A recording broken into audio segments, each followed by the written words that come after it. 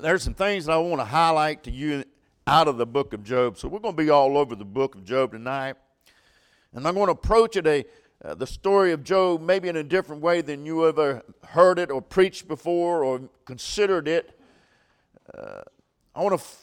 Usually when you hear someone preach on Job, they focus on the troubles and trials and everything that happened to him. And I'm all for that. I've preached on the troubles and trials. I understand what he's gone through them. But I'm going to approach it in a different way tonight. Maybe you have considered it or not, but I think it will help you and me tonight if we grab a hold of it. Now, I've got a hold of this. In Job chapter 42, I want to read the last thing that the Bible records that Job said. The last recorded words of Job, obviously he said more than this, but he lived 140 years later after this.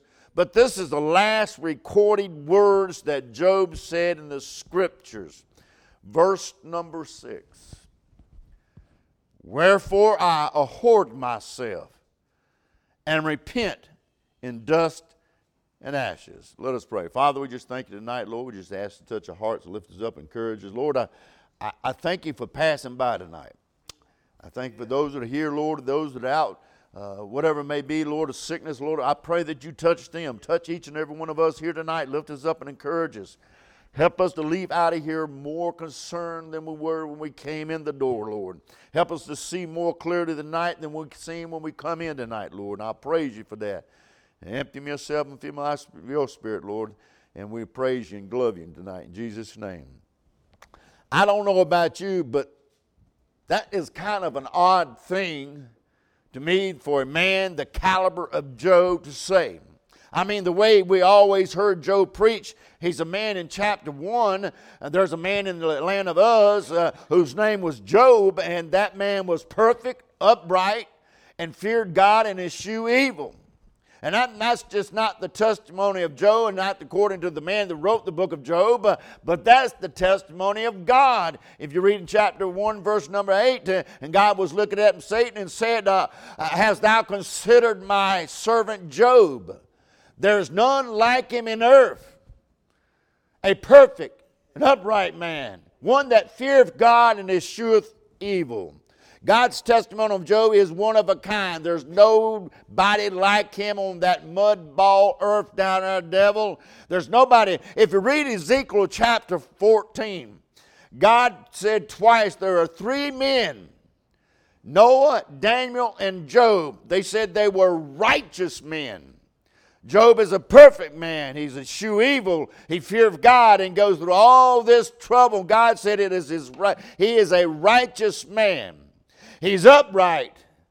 He's upright and righteous with Noah and Daniel. But let me say this. How many of you know this? That the best of men are men at best. Let me say that again. The best of men are just simply men at best. I don't care how good the man is. Even at the best of men, the best of women, they're still nothing but men and women at best. There's not a individual born of woman in the Bible except one that didn't have kinks in their armor, no matter how good they were. The only one that walked in absolute spotless, faultless, it was the Lord Jesus Christ. Outside of that, it doesn't matter how good man, we find issues all through their lives. Noah got drunk. Abraham lied on to Abimelech about his wife, Sarah, his wife. Abraham gets impatient waiting on the promise of God, and he goes to Hagar and has Ishmael. Joseph alone in Potiphar's house. Moses lost his temper and cast down the 10 commandments of God. Moses lost his temper when God said, speak to the rock. Moses smacked the rock. You can go all through the scriptures. Samuel didn't raise his kids right, and so they didn't end up right. David sinned with Bathsheba and also sinned in the numbering of the children of Israel, and God told him not to do it. So no matter how good you are, there's some kinks in your armor tonight. We find Jeremiah, the weeping prophet. He wanted to quit. He turned in his walking papers. But we find that he could not quit after all because he said, there's something burning down inside of me. Peter ends up, tells the Lord, said, I'll never leave you, never forsake you. I'm by your side. And it wasn't too much longer. He was cursing and denied the Lord 3 times. I don't care how good you are, how faithful you are. You can come to the house of God every time the door's open. You still got kinks in your armor tonight. Paul, great preacher Paul, had kinks. And the Holy Spirit told him not to go down to Jerusalem. Told him if you go down there, they're going to capture and put you in prison. But Paul did not listen. And what happened? They captured him and put him in prison. And it cuts his ministry short. The Bible said in 1 John chapter 1, if we say we have no sin, we deceive ourselves, and the truth is not in us. The Bible said, for there is not a just man upon earth that doeth good and sinneth not. There's none righteous, no, not one. You say, where are you getting at, preacher? I'm getting to the fact that when we preach about Job's life, we never focus on the fact that Job's got a kink in his armor. And I'm telling you, I'm not kicking Job. I'm not putting Job down. But when God shows up in chapter 38, he doesn't pat Job on the back, says, oh, poor Job. He doesn't try to comfort Job and all what's happened to him. God shows up in chapter 38 and land blasts Job all over him. But he does it in a different way than what his friends had done. Listen what I'm fixing to tell you. Job's trials revealed a major flaw in his life. You want to know why sometimes God puts troubles in our life? It is to reveal to us there are some things, there's some kinks in our armor that we didn't know we had begin with. And sometimes God allows things to happen in our lives individually to reveal to us some things that we didn't know we had a problem with begin with. Amen. So yes, what is the sin of Job? It's a subtle sin. It's one that can creep into every child of God's life tonight. If we're not careful, a righteous man, a perfect man, an upright man, has got sin that he has overlooked in his life. And it's a big one. It's a big one. Turn to chapter 32. Chapter 32.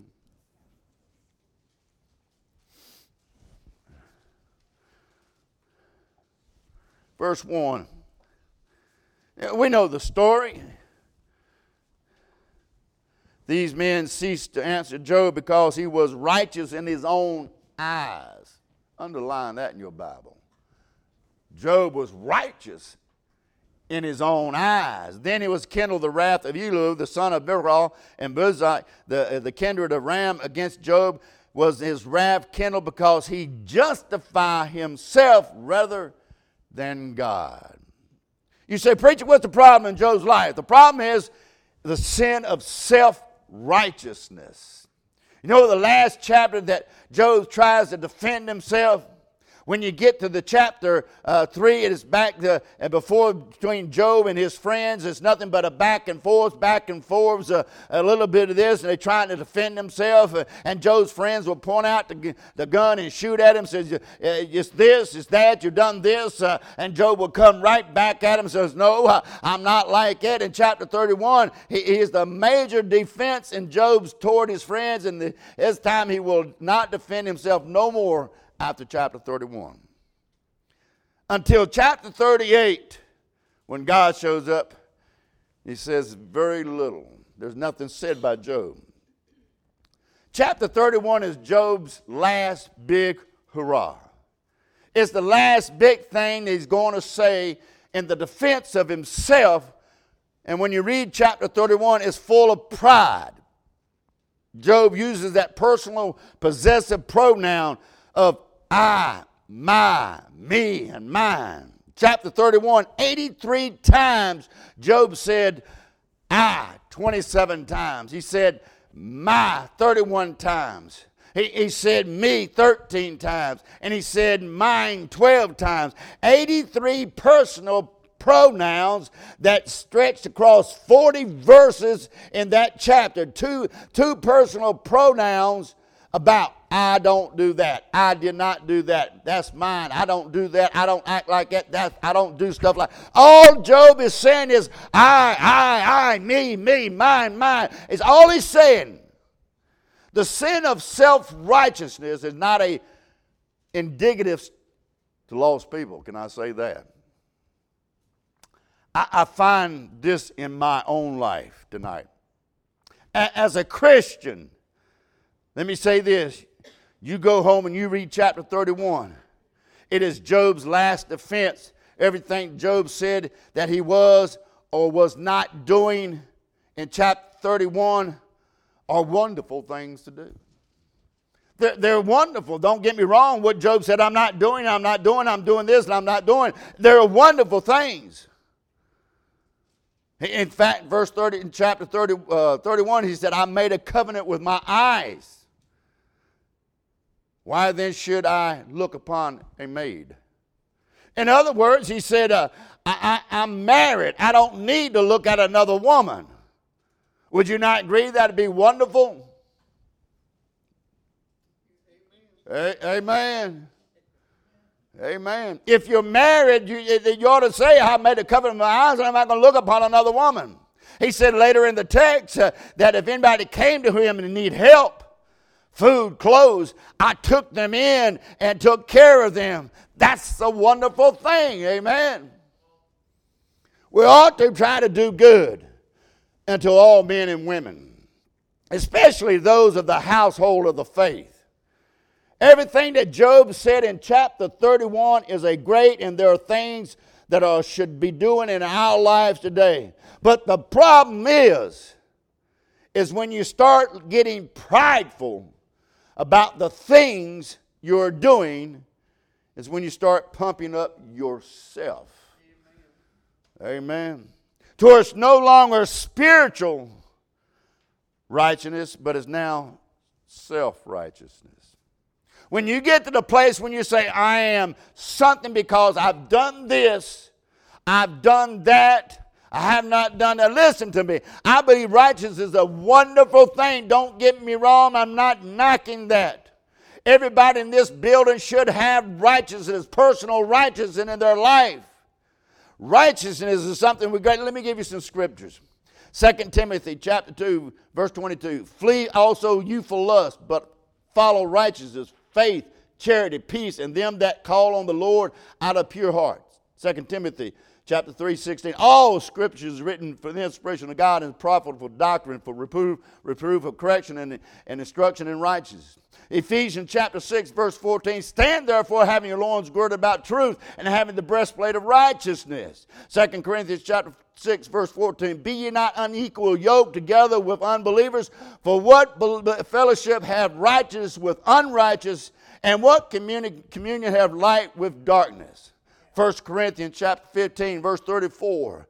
Awake to righteousness and sin not, for some have not the knowledge of God. I speak this to your shame. 1 John 2:29. If you know that he is righteous, you know everyone that doeth righteous is born of him. Don't get me wrong. I'm not criticizing righteousness. As the church of Christ, we ought to be clean, living a cleanness life. We ought to be the cleanest people on earth tonight. You ought to be living a righteous life. You ought to be striving to be holy. And what I am advocating against is when you get to the place, your righteousness has not become prideful but self-righteousness. Did you hear the difference between that? I said every Christian should have a spiritual righteousness that comes through the Spirit of God, through the Holy Ghost, through the Lord tonight.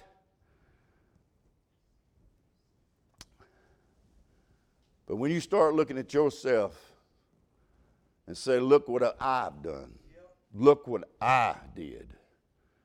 Even Jesus said in Matthew chapter 23:3, all therefore whatsoever they bid you deserve, that observe to do. He said, all that the Pharisees bid you do it. Don't complain about it. Be faithful to the house of God. There's nothing wrong with being faithful to the house of God. There's some things you ought to do. But he said, but do not ye after their works, for they say and not do. In other words, he's saying, you ought to be faithful to the house of God. You ought to tithe. You ought to give your time. You ought to be coming to the house of God. But you ought to not do it the way they do it. You ought to do it for the glory of God. In fact, he said it's not wrong to fast. But the Pharisees fasted by putting on sackcloth and walking through the towns with that wrinkled up face. And, woe is me. I haven't eaten in 3 days. I'm fasting. They're looking for glory for themselves and not trying to give glory. Jesus said, if you fast, do it in private. Let nobody know what you're doing. You get that self-righteousness on you. And I know I've been there. I'm preaching at me. I'm not preaching at you. I'm just preaching at me.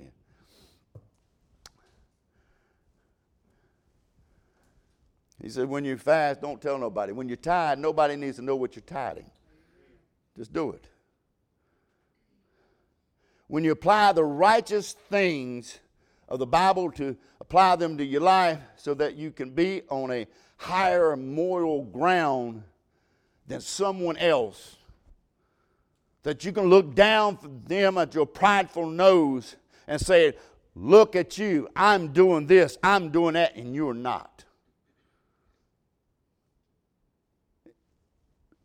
Righteousness, self-righteousness is nothing but just getting closer to God, wanting a closer walk with God, wanting a closer fellowship with God. But we seem to turn it around. We say we're holier than people. We got more going on. We got this, I'm doing this, I'm doing that, I'm doing this, and you're not doing anything. We start looking down on. You know what? If we stop worrying about what everybody else is doing and start worrying about what we do, we'll get a lot better off, and we'll get along with everybody else.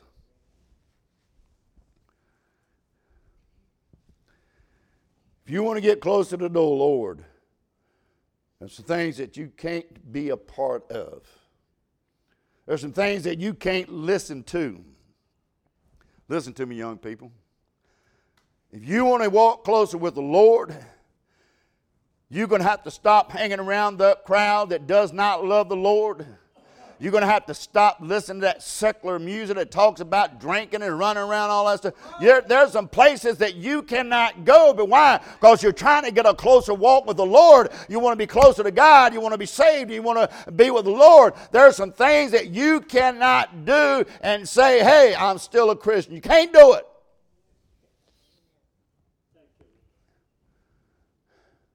As we find out in Job's life, you read chapter 31, the things that he was doing that made him upright, perfect man, fearing God and eschewing evil. Much of it was done for the purpose of self-righteousness. Much of it was done because of the want to be somebody.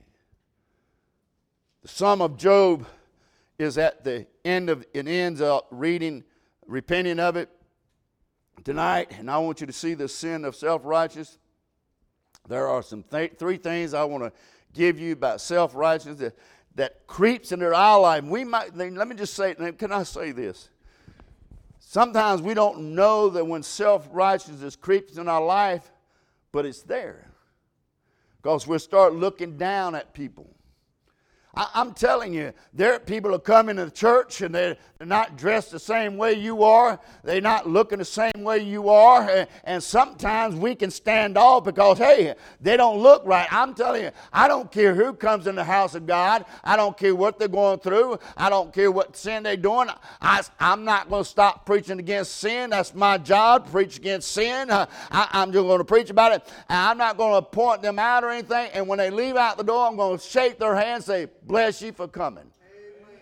I'm not going to look down on them because they're doing something or in sin or something, but I tell you what, that's the place where Christian world has gotten to, that if you don't walk like we do, you don't talk like we do, then you certainly ain't part of us. Look at chapter 13. I'll give you three things right quick. Three things right quick. Look at chapter 13, verse 3. This happens over and over in Job. He says things like this over and over again. This is why God finally shows up. This is why God said, I'm finally showing up. Surely I would speak to the Almighty, and I desire to reason with God. Now, when you read the other passage, you don't know what he wants to reason about God. He wants God to show up. He's asking God to show up. He said, I want God to show up so I can straighten God out. I want to talk to God and reason with him how it is going, how I'm doing this and I'm doing that, serving God. I'm sacrificing. I'm living a clean life. And you let me go through this and I get it bit in my neck. I deserve better than this. Self-righteousness will make you think that you deserve better than what you got. Because I lived a clean life, because I have lived right, I failed in some categories. When my granddaughter fell away, I felt the same way. God, I've been preaching your word. I'm trying to lead people to Christ. I'm giving everybody I can get. Why did you let this happen to me? I deserve better than this. You ever done that? Why'd you let this come on me? I'm serving you. I'm preaching the word. I'm trying to get people to come to Christ, and I'm doing everything I'm living a clean life. I'm upright. I'm trying to do what you want me to do. I'm trying to do everything the Bible tells me to do, and you let this come into my life. I deserve better than this.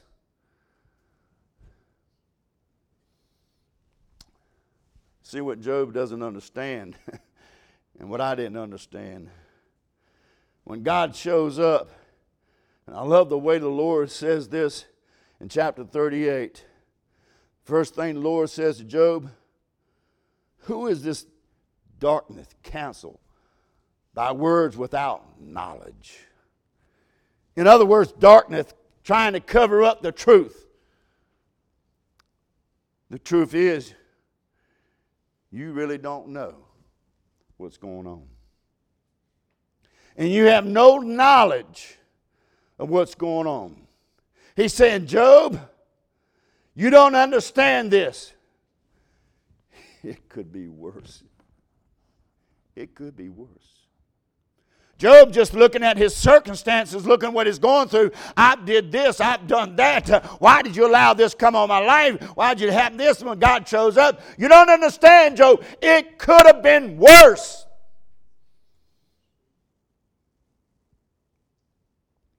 Paul got it in the neck. He was a righteous man. He wrote over half the New Testament. But yet he said of the Jews 5 times I received 40 stripes, save one. Thrice I was beaten by the rod, once stoned, shipwrecked in day and in night. And I've been in deep perils of waters and perils of robbers and perils in my own countrymen and perils of heathen. He said, I've been through it. I've gone through it. Since the day I came into you, I met you on the road to Damascus, and I keep going back. He says, you must tell Paul the great things. He must suffer for my name's sake. Paul suffered great things. But never do I read in Paul's writing, he said, why me? Why did you let this happen to me? Why? The only time he ever come close is when he prayed about the thorn in his flesh. So I guess Paul had a kink in his armor too. And if Paul is that great of a man and still has a kink, who are we? Who are we? Who are we? Let's just be honest tonight. This is the crowd we can be honest with. We all think we deserve better than what we got. Come on, I mean, be honest. I mean, you don't raise your hand still. You got to be honest. You know you think you deserve better than what you got. You think you deserve better than Jesus Christ? Come on. I mean, they took and drug him to the courtyards and beat him. Stripped him naked. Slapped him around, spit on him. Plucked the hair from his face. Nailed him to the cross. You think you deserve better than that? I'm telling you, there's been people in this country, not this country, because let me tell you what, we're such a sorry individual country when it comes to serving God. There are people in foreign countries that are suffering and giving up their lives for the cause of Christ. They're being beaten, they're being beheaded, they're being shot, outcast. And yet we sit here, well, I think I deserve better than that. What would happen if some people walked in here and grabbed a bunch of us, took us out there and stripped us naked and beat us up and then nailed us to a cross? We would say, well, they deserve better than that. Amen. I'm just telling you. Job had this sin of self-righteousness. If I got what I deserved, it would be the darkest spot in hell, to the charred walls of hell, my back broken, my legs broken, and never be seen again if I got what I deserve. But thank God, here I stand tonight with Jesus Christ, the Bible in my hand. I'm going to heaven. I'm saved. I'm reaping better than I have ever reaped before. And it's not because of what I've done. It's not because of my righteousness. It's because of the righteousness of Jesus Christ. But it's easy to get to the place in your life to say, I deserve better than that. It's easy to get to the place in your life you think your self-righteousness is going to get you something. It's easy to get to the place where you say, well, I deserve the blessings of God. Come on. I deserve the blessings of God. I deserve the things God gives me. I deserve my home, my food, my cars. I deserve that. What about those that don't have that, yet they still serve God and they still come to God. They still walk with God, and yet they've got nothing. Do they not deserve better than that? Our country has become self-righteous. I'm just going to be honest with y'all tonight. I looked at this, and I got going through this. I said, Lord, that's me. That's me.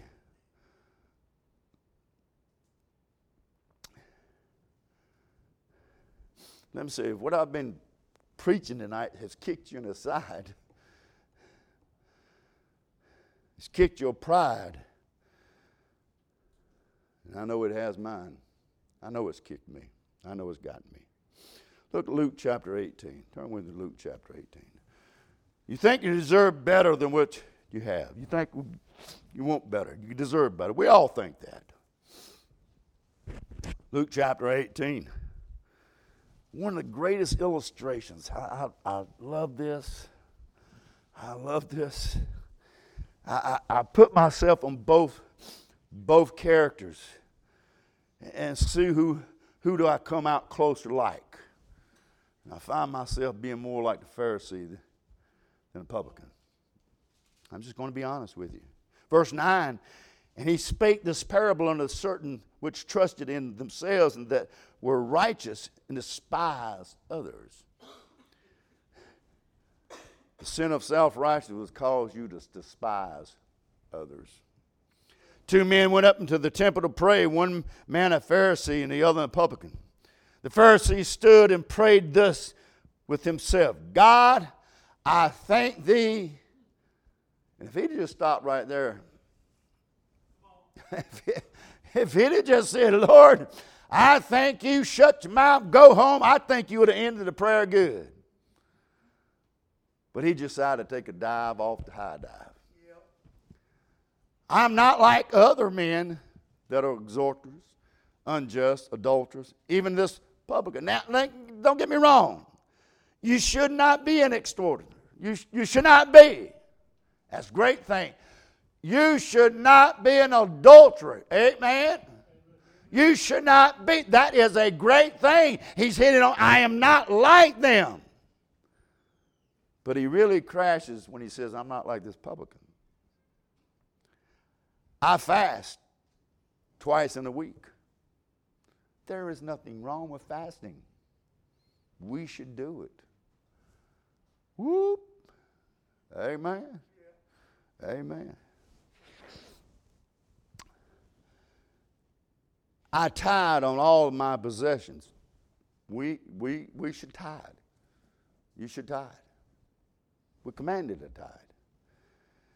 And the publican was standing afar off, would not lift up so much as his eyes into heaven, but smote upon his breast, saying, God, be merciful to me, a sinner. I tell you, this man went down to his house justified rather than the other, for everyone that exalted himself shall be abased, and he that humbles himself shall be exalted. Can I say, get this good? It is not the deeds that's the problem. You should not be those things that he said I've not been. It's not the deeds that's the problem. The problem is the heart is the problem. He is prideful about the things that he does, and watch what it leads him to do. It leads him to despise another man that he deems that is not doing it the way that he is doing it. They're not doing it my way. They're not saying it my way. They're not acting that way. Then they must not be of mine. There must not be righteousness. They're not like me. Thank God they're not like you. I think more of us need to be publicans and say, Lord, be merciful unto me. I'm a sinner. Because that's all we are, sinners. Now, it's interesting to me. There in the temple, and the Bible said it stood afar off, but I don't think he thought that far off. It's interesting to me that I'm thinking that publican, as he was standing there, he heard what the Pharisees said. He heard that conversation going on with him and the Lord about what he ain't done and what he is doing and who he ain't like. Now, has anybody ever said anything to you and got you all riled up and you just jump right back at them? I mean, you come at them full blast. You got your 6-shooters and you just throwing it back at them. Don't miss this. When the publican is reviled on, has slander thrown at him, he does not answer back. Now listen to me, that is Job's problem. That's why in the book of Job lasts for 42 chapters instead of 4, because Job wants to give back every time his friends come at him. He wants to give back, and it's for 4 chapters doing up and going back and forth on what I haven't done, what I have done, what I'm doing.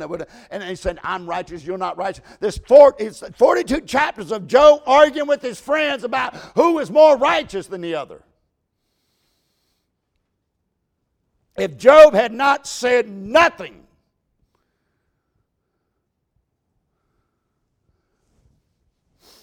you know what the problem is? Between Job and his 3 friends, one is trying to outdo the other in self-righteousness. Nobody's going to cut my self-righteous like that. You ain't going to say that I am doing that and I am doing that. No, you ain't going to say that. You go read Job. You look at the book of Job. You read it and look at it in a different way. His friends come and said, you're wicked, ungodly reprobate. You have sinned against God. You have sinned somewhere in your life. We are more righteous than you are because it's not happened to me.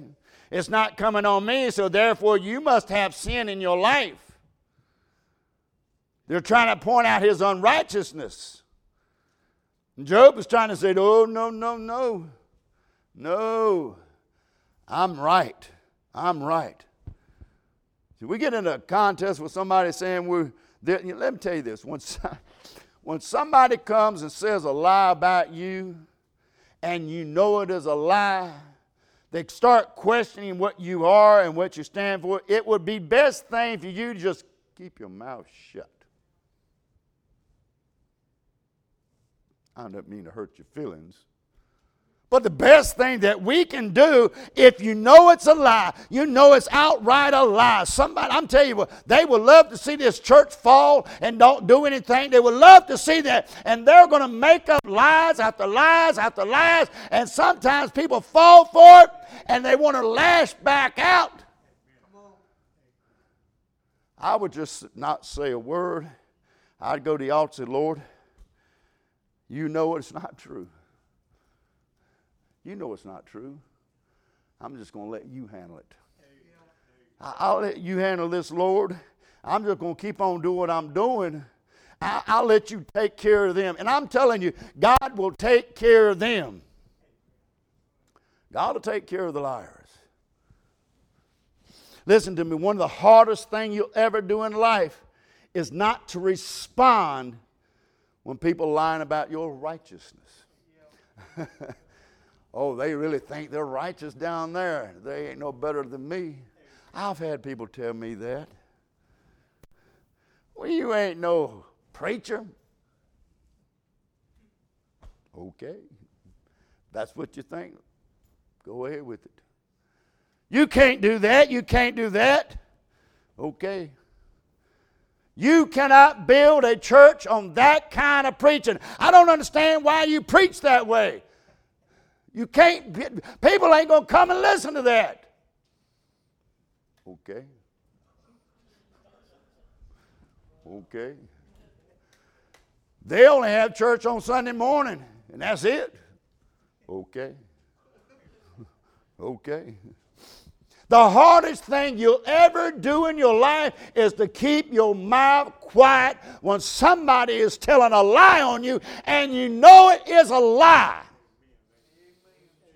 I'm just telling you.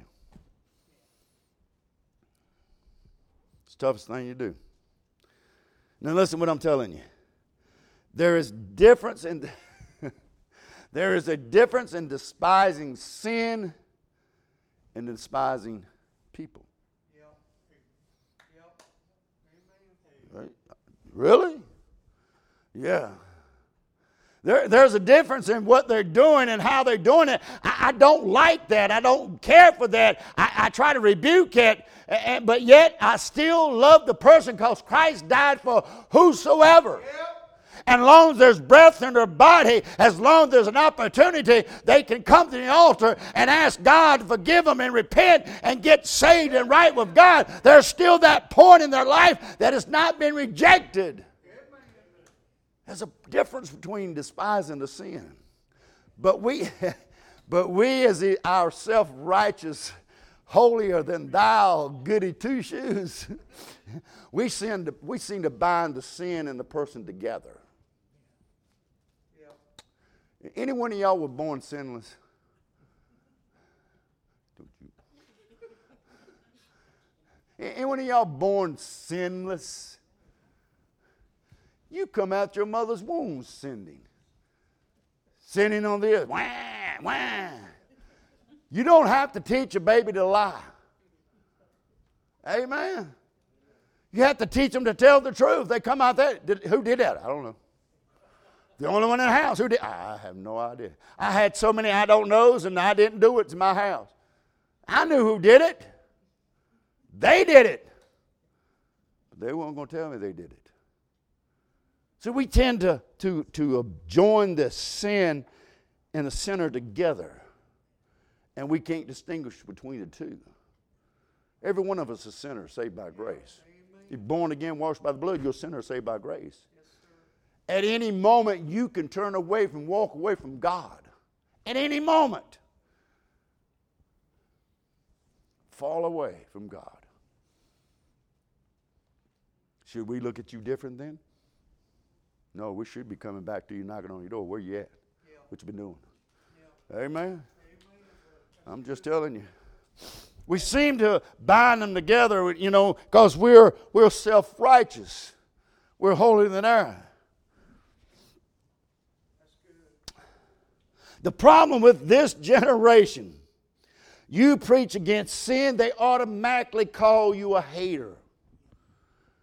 You hate. I don't hate you, I hate the sin.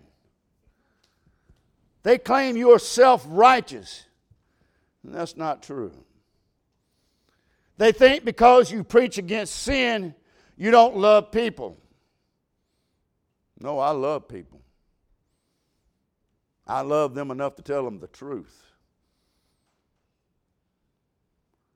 We despise everybody's sin. We don't pick between them. Self-righteousness. Can I say this? Your standard and your convictions should never lead you to be self-righteous over someone else. That's good. Amen. Your standards and your convictions should lead you to get closer to the Lord. And that's what He wants you to do. There's nothing wrong with standards, and nothing wrong with convictions, and nothing wrong with that. But when you allow them to rule in your life that you over somebody else, then you've got problems. Then becomes self-righteousness. Amen. We are living in a generation when the kids are brought up, they're saying, well, you're the top, you're the bomb, you're the big cheese dog, you're everything. You're so sweet. Some of these kids run around here with got butter dripping off of them because they think they're so sweet. And then when you have somebody tell them about Jesus and you can't go to heaven without Jesus, they look at you like you hate them. No.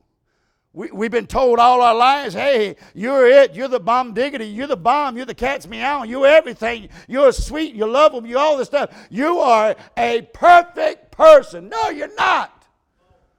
You're lost and undone without Jesus.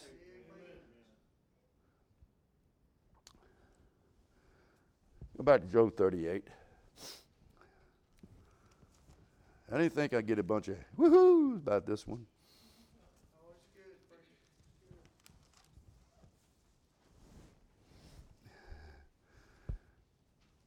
You're self-righteous.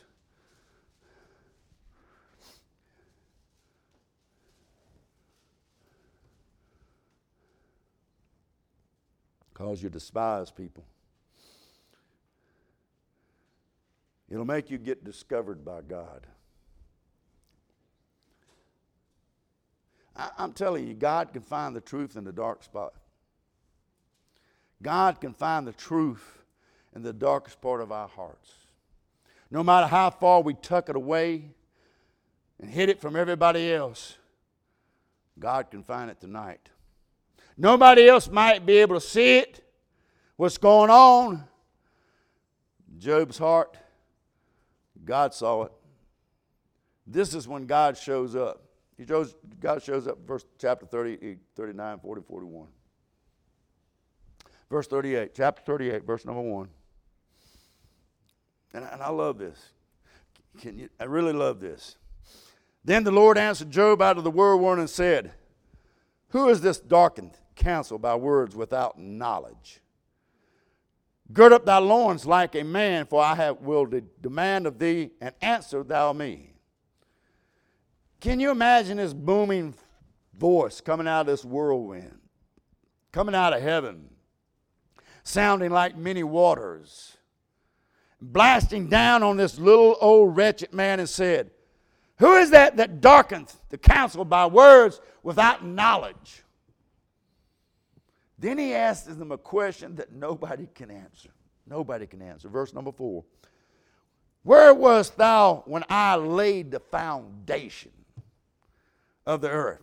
Declare it, thou hast understanding. Hey, Job, you want me to show up? You asked for me to show up in chapter 13. You were begging me to show up. You said you wanted me to show up. You've got a reason with some things in me. I'm here, big boy. What do you got to say?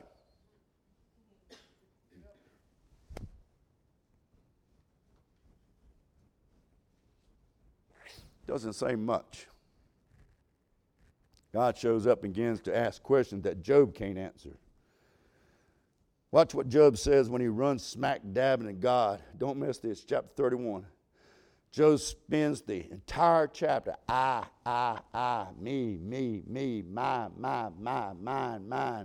I don't do that. I did this. I done that. I don't do that. Watch the next time Job opens his mouth in chapter 40, verse number 3. God has talked for 2 straight chapters. And this is the first time that Job has opened his mouth since he spewed out all those self-righteousnesses out. Watch Job in chapter 40, verse 3. Then Job answered the Lord and said, no more. He's saying, Lord, I'm glad you showed up. I've got this going on. I've got this going on. I've been doing it. Let me tell you something of what's going on. I've been doing this. Look what he says in verse 4. Behold, I'm a vile. What shall I answer thee? I will lay my hand upon my mouth. Verse 5, whence have I spoken, but I am not answered? Yea, twice, but I will proceed no further. You see what happens? Old Job gets an attitude update on his self-righteousness. What gave him the attitude? It wasn't the preacher, it wasn't his friends, it was when God showed up. When he got around God, when he got in the presence of God, he saw God for who he was, and then he saw himself for what he was. And said, I ain't no good. I'm a vile, wretched sinner. Compared to you, I'm nothing. Isaiah thought he had it going good. Until chapter 6, Isaiah said, in the year King Uzziah died, I saw also the Lord sitting upon the throne, high and lifted up. And his train filled the temple. And the serpents were crying, holy, holy, holy. And the Lord of hosts said, woe is me, for I am undone. I'm a wretched man. I'm no good. Peter, though he was doing good, had a hard-working citizen until he saw Jesus for who Jesus was. He dropped down to his knees and said, depart from me, O Lord, for I am a sinful man. You ask, what is the remedy for self-righteousness? Get your eyes off of people, get your eyes off yourself, and get them on God. And when you see God for what He is, then you see yourself for who you are and what you are. He's the King of Kings, the Lord of Lords, He's the Rose of Sharon. He's the everlasting, very beginning to the end. He's everything. When you see Him for what He is and for you what you are,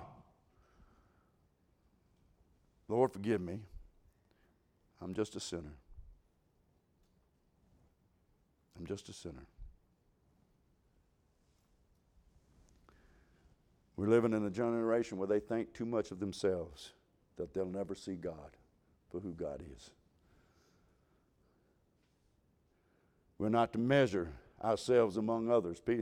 Paul said, comparing themselves among themselves are not wise. The only one we compare ourselves to is Jesus Christ. Jesus Christ. The Lord, the righteous. My righteousness is but as filthy rags. In Job 42, Job stops blaming everybody else. Verse 1, then Job answered the Lord and said, I know that thou canst do everything, and thou have no thought that can be beholden from thee. Who is he that hideth counsel without knowledge? Therefore have I uttered that I understood not these things too wonderful for me, which I knew not. Here I beseech thee, and I will speak, and I will demand of thee, and declare to you unto me. I have an ear, I've heard of thee by the hearing of the ear, but now my eyes, thee, where I abhorred myself. We've finished back right where we started. Job went through all that Job went through. All that Job went through and Job did, it took God present and Job getting in the presence of God to make Job realize you ain't as good as you think you are. You're nothing but a dirt, and I created you. And when we see God for who God is, we'll realize we ain't nothing. And without Him, we are never nothing. Got to have Him.